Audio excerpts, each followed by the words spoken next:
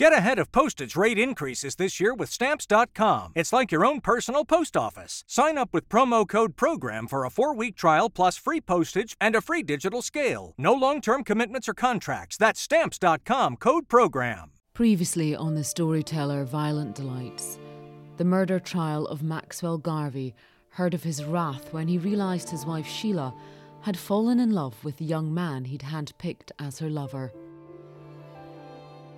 He told me that if I chose Brian, he would put a bullet through my eyes. And Sheila and Brian's police statements were read out, blaming each other for the murder. There had been a grab for the gun and a struggle, and he got shot.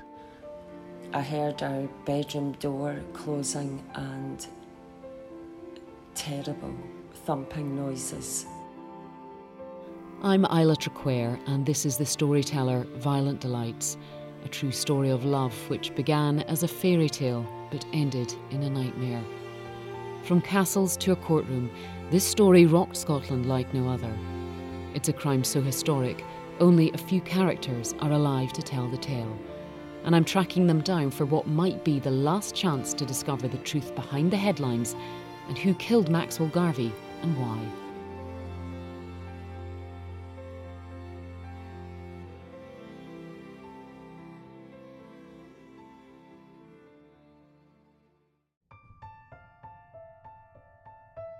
November 26th, 1968.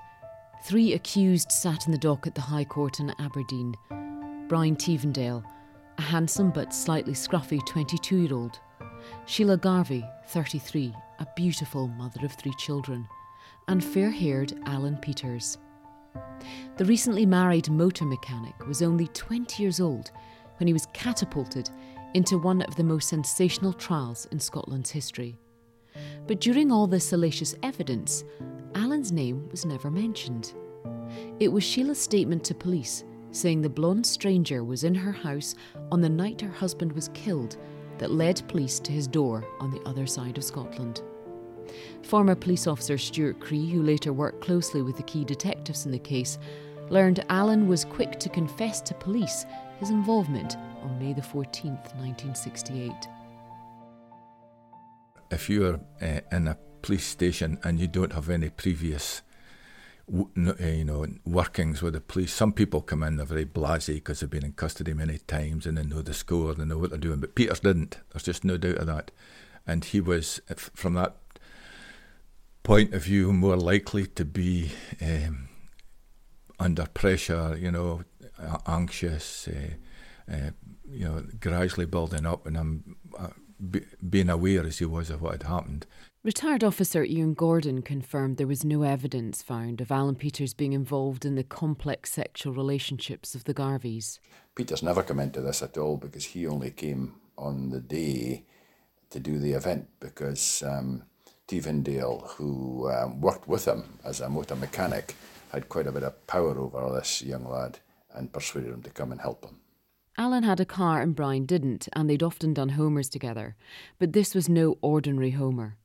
In his statement he'd given to police following his arrest, he hinted that he knew this. He brought it up at work a few weeks before. He just said he was wanting to get rid of the bloke, and would I come with him so that he could have transport. Well, on the night I picked him up at Mr. Burst's house. We went straight from there to Stonehaven. No, we didn't. We went through Stonehaven, out the coast road, and we stopped at a little pub and had a drink in there. And then we carried on that road, and we made our way to Laurencekirk. We stopped in Laurencekirk and had one drink there too. We went from there to West Cairnbeg, and we parked the car on the road that runs along the back of the house. We went from there into the garage, and Mrs. Garvey let us into the house. Brian got the gun from the back of the door, and we went through to the sitting room. We got a drink from Mrs. Garvey, and then she showed us to the room upstairs. We waited there until Mr. Garvey came home and went to bed, and when he was asleep, his wife came through and told us. Then we went back through, and Brian had a gun, and he hit him on the back of the head with the bottom of the gun, and then he shot him with the gun. Then we tied him up in a plastic ground sheet, and we took him down to the car. Then Brian took his car to the airfield, and I followed. We then took him to the place where we left him. I burned the ground sheet. I put some petrol on it and set fire to it. That's just more or less it. Alan's very matter-of-fact statement was in contrast to Sheila's claim that she'd been unaware of what was going on, as she recalled in her memoir. My most vivid recollection of that night is of kneeling outside the children's bedroom, gripping the door handle with all my strength. I was only wearing a short white nylon nightdress, and Brian came over and put something around my shoulders.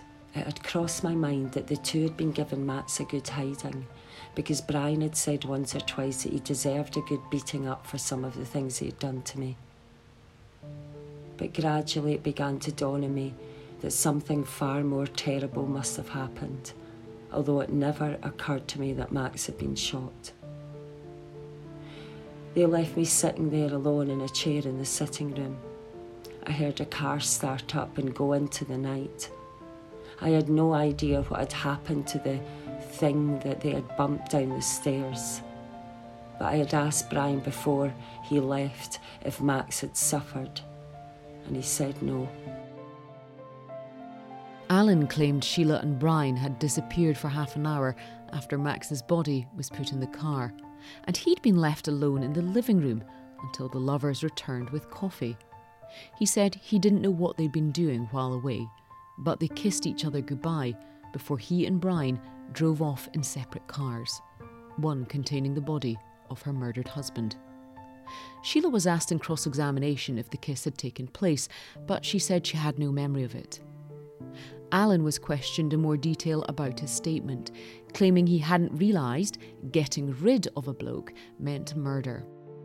His QC, Dr. R. Taylor, asked him about the moments before the murder, when they were standing in the darkness in a bedroom, only steps away from the children's bedroom and a sleeping Maxwell Garvey.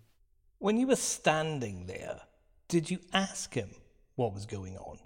He just told me to keep quiet. Did you know what was going on? No. Did he tell you before this what he wanted to do? No, not at all. You didn't know? No. How did you feel in the room with Brian Tivendale? I didn't know what was happening. I just felt kind of afraid for myself. Tell us what happened next. A short time after, we went into the room. I heard voices outside the room. About a quarter of an hour after that, Mrs. Garvey came back into the room and said he's asleep. That's all she said. What happened next? We came out of the room and Brian said, "Follow me." We went across the landing and into another bedroom. In that bed, there was a man lying asleep on the bed. Did you know who that was? Not really. He was lying face down on the bed. What happened next? Brian went up to the right-hand side of the bed, close into the bed, and told me to stay. He struck the man several times on the back of the head. Then he picked up a pillow, threw it on top of his head, and shot him through the pillow. He put the muzzle on the top of the gun against the pillow and shot through the pillow. How many times? Just once. Where was Sheila Garvey? She was standing outside the room. After the murder, when did you next see Sheila Garvey? She was still outside. She was standing more or less in front of the door, but on the other side. One shot, one entry wound, but now a suggestion that Max was hit in the head. This is important, as we'll hear claims that it was Alan who delivered a blow before Max was shot. Retired Detective Alistair Smith and his colleagues went to unusual lengths to test out various theories. The first was to establish whether Alan's claim that a pillow was used was consistent with Max's external wound and could explain why the bullet had not left his skull. It is suggested, but I had no evidence, and I don't think Dr. McBain found any evidence either, of blows being inflicted upon the body.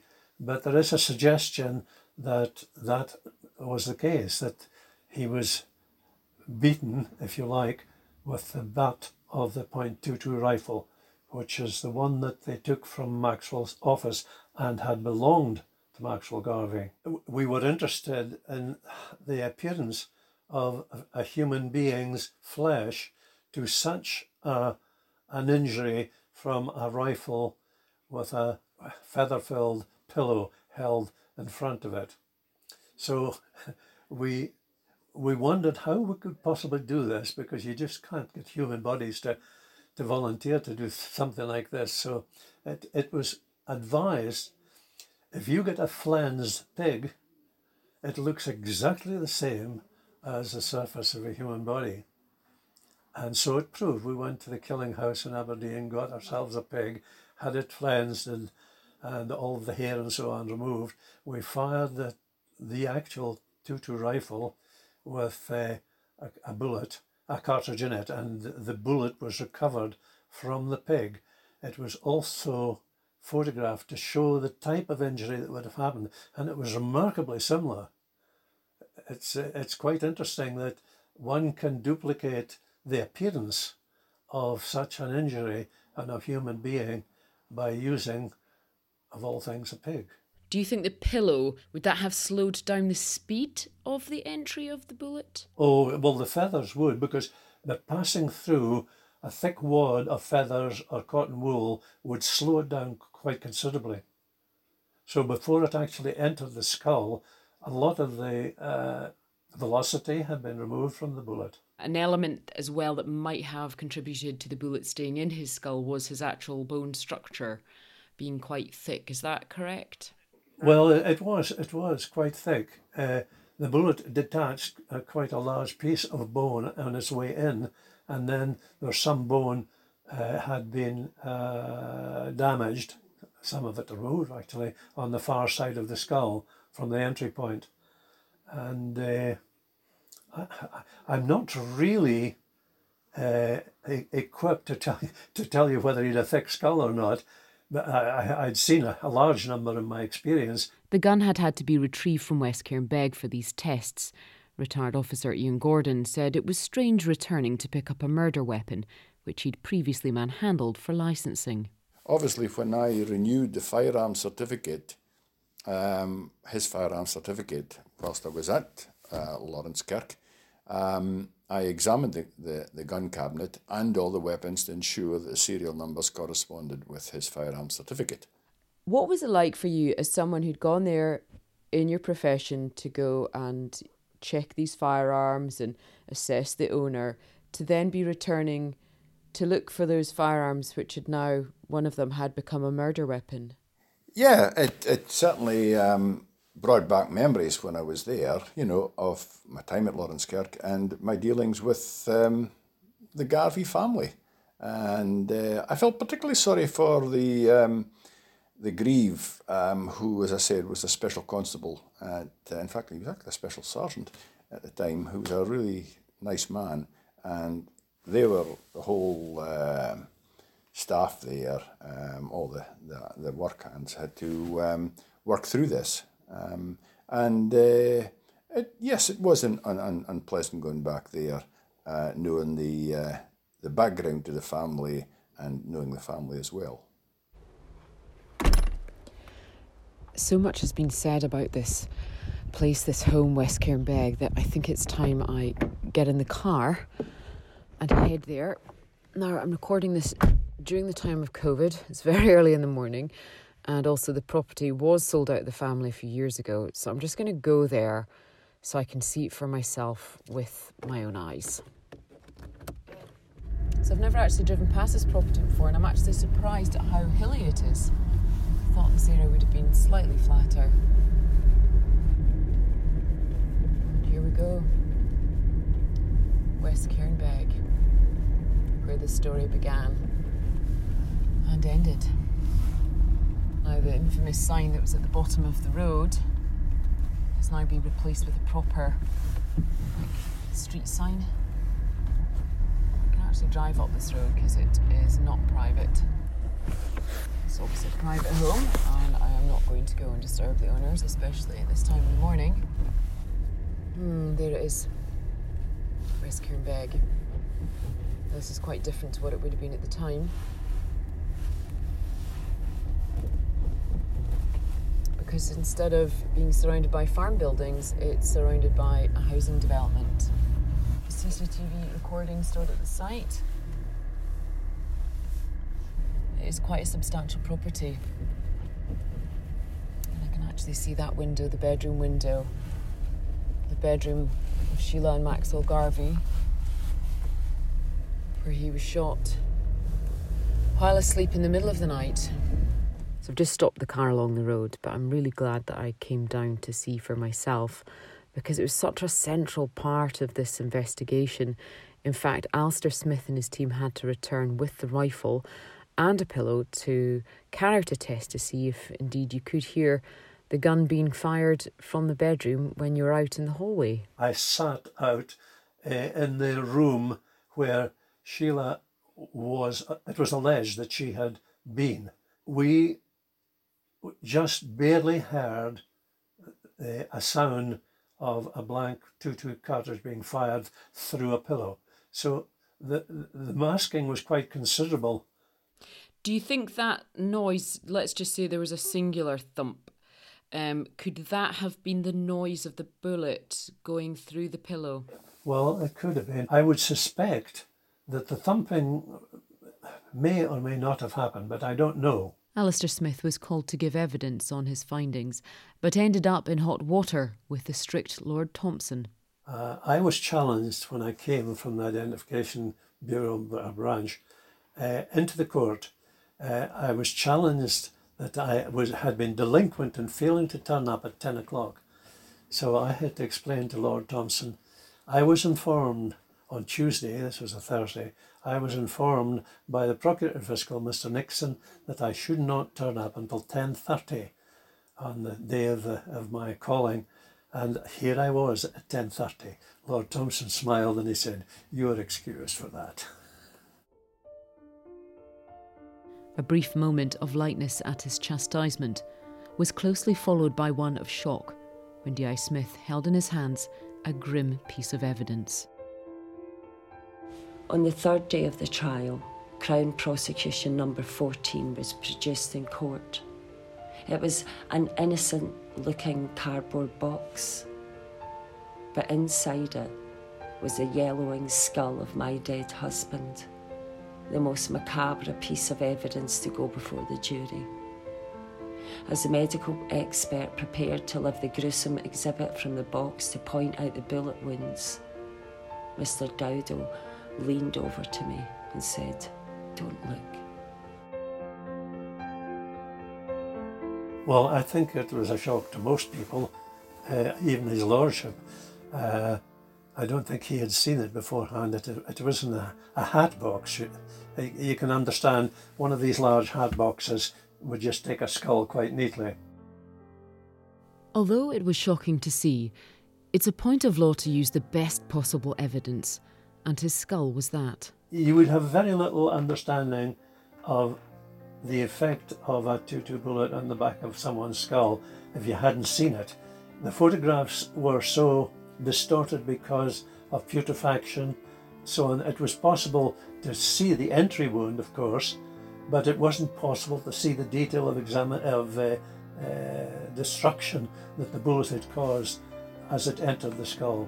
And that was only possible, really, and it was critical in some ways to understanding why did this man die, to see the skull. I've seen all the photographs and understand why this was necessary. Perhaps the most striking visual is the X-ray. It looks fairly standard, a medical image we're not unfamiliar with, until you see the bullet lying at the base of the skull. As Alistair Smith concluded his grim evidence, he once again managed to lighten the sombre mood of the courtroom. One of the amusing things that happened at that particular time, I was called down to show it to the jury, and I took the skull, put it back in the box, and on the way past the defence, I placed the box in front and said, "You'll be requiring that," and there was a titter around the crowd. The jury had now heard and seen that it was the gunshot that had killed Max. Whether or not he'd received a blow to stun him first was undetermined. Alan's account of a pillow being used did at least match the physical evidence. I mentioned earlier about an accusation that Alan had struck the first blow. That came from Trudy Burse. Her previous demeanour in the witness box, which had been described as bold as brass, changed dramatically when she was asked about learning of Max, her former lover's, death. Despite Brian later telling police it was Sheila who'd shot him and he'd just disposed of the body, he told his sister something quite different just hours after the murder. It was unusual for Brian to be up at that time. I asked what he'd been up to and what the clothes were in the kitchen for. He said it was nothing to do with me and to mind my own business. I sensed there was something wrong, but he was very quiet and would not speak. I kept on at him and I asked where Alan was. He said he'd gone to work. I got hold of his arm at the bottom of the stairs. Brian said, "It's been done. It's over," or words to that effect. Max is dead. Trudy became overcome with emotion, and Judge Lord Thompson had to intervene to get her to spell out what her brother had told her after a long silence. Brian told me that Alan struck Max with a steel bar and that Brian honestly believed him to be dead when he, Brian, shot him. He said Sheila told them when Max was asleep. Then they had gone through and what I said previously had happened.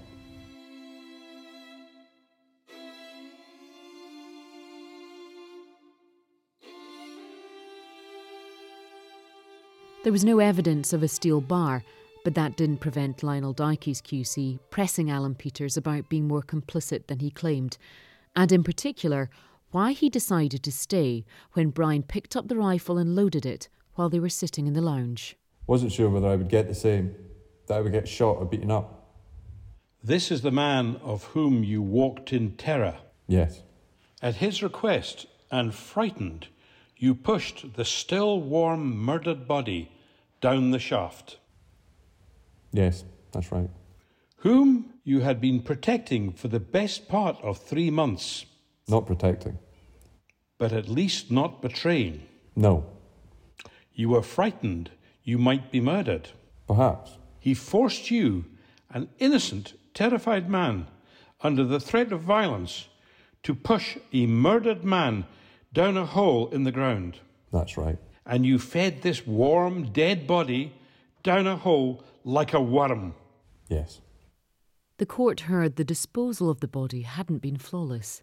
Despite Brian bringing a change of clothes for them both in a rucksack, he hadn't factored in the soft ground, and their car got stuck, forcing them to seek help and wake up a local farmer. Well, the farmer was actually, he got a knock on his door that night, and during the night, it was into sort of the early hours of the morning, and saying that they had gone off the road there and they were stuck, and could he help them out? So the farmer did. He went and got his tractor, and he got a tow rope, and he pulled them out. And in fact, there were 2 people there at the time, which would have been Brian Tivendale and Peters. Retired officer Ian Gordon had to track down Alan Peters' car, which had been sold, and found more clues beyond the body having been in the boot. We obviously had to photograph and get the car all through Aberdeen City, through Inspector Smith, examined the car forensically. We took all the pictures, and one of the things it highlighted, because there was a mark on the front bumper, and when he attached his rope around the bumper, which was these big chrome bumpers, which were a gap between the body and the bumper, and was easy enough to get a rope round, and they pulled it, and of course it was damaged. There was in fact indentation of what was consistent with a rope going round there. The sale of the car was presumably an attempt by Alan to hide any evidence, but he didn't distance himself from the most obvious link to the murder, Brian Tivendale, as Lionel Dykey's QC pointed out during cross-examination. And this was the gentleman you selected to be best man at your wedding. I asked him before the 15th. You were married on July 26th, but by May 15th, you knew that the best man at your wedding was a brutal murderer. Yes. In the light of all the horror you have told us, why did you not cancel the invitation to the murdering gentleman to be your best man? I didn't want it to appear that I was trying to avoid him in any way.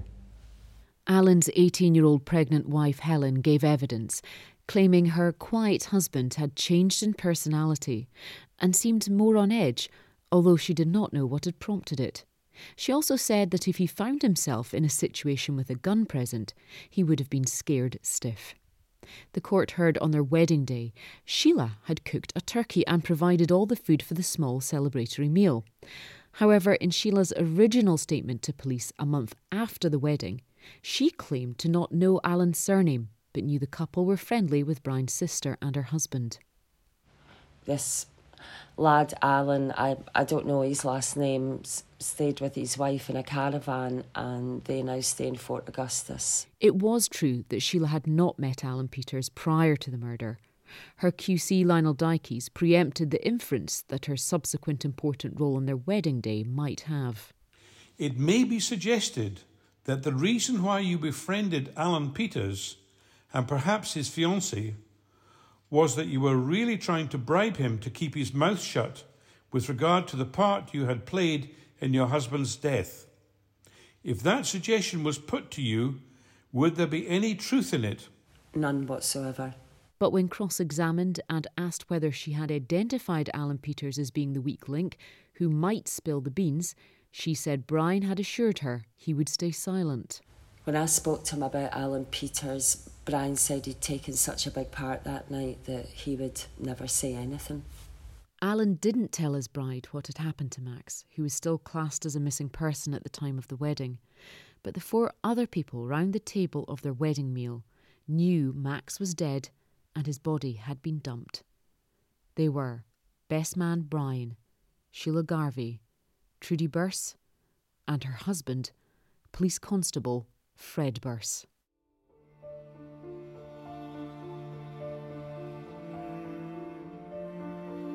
In the next episode of The Storyteller Violent Delights, an unlikely person helps Sheila and Brian cover up the murder of Maxwell Garvey. Brian and myself took the mattress to Dancing Cairns Quarry in Aberdeen and burned it. And Trudy contradicts Sheila's version of events, claiming she was not an innocent bystander and had even joked about Max being bumped off. They used to joke about him. They had a habit of joking that he would have to go.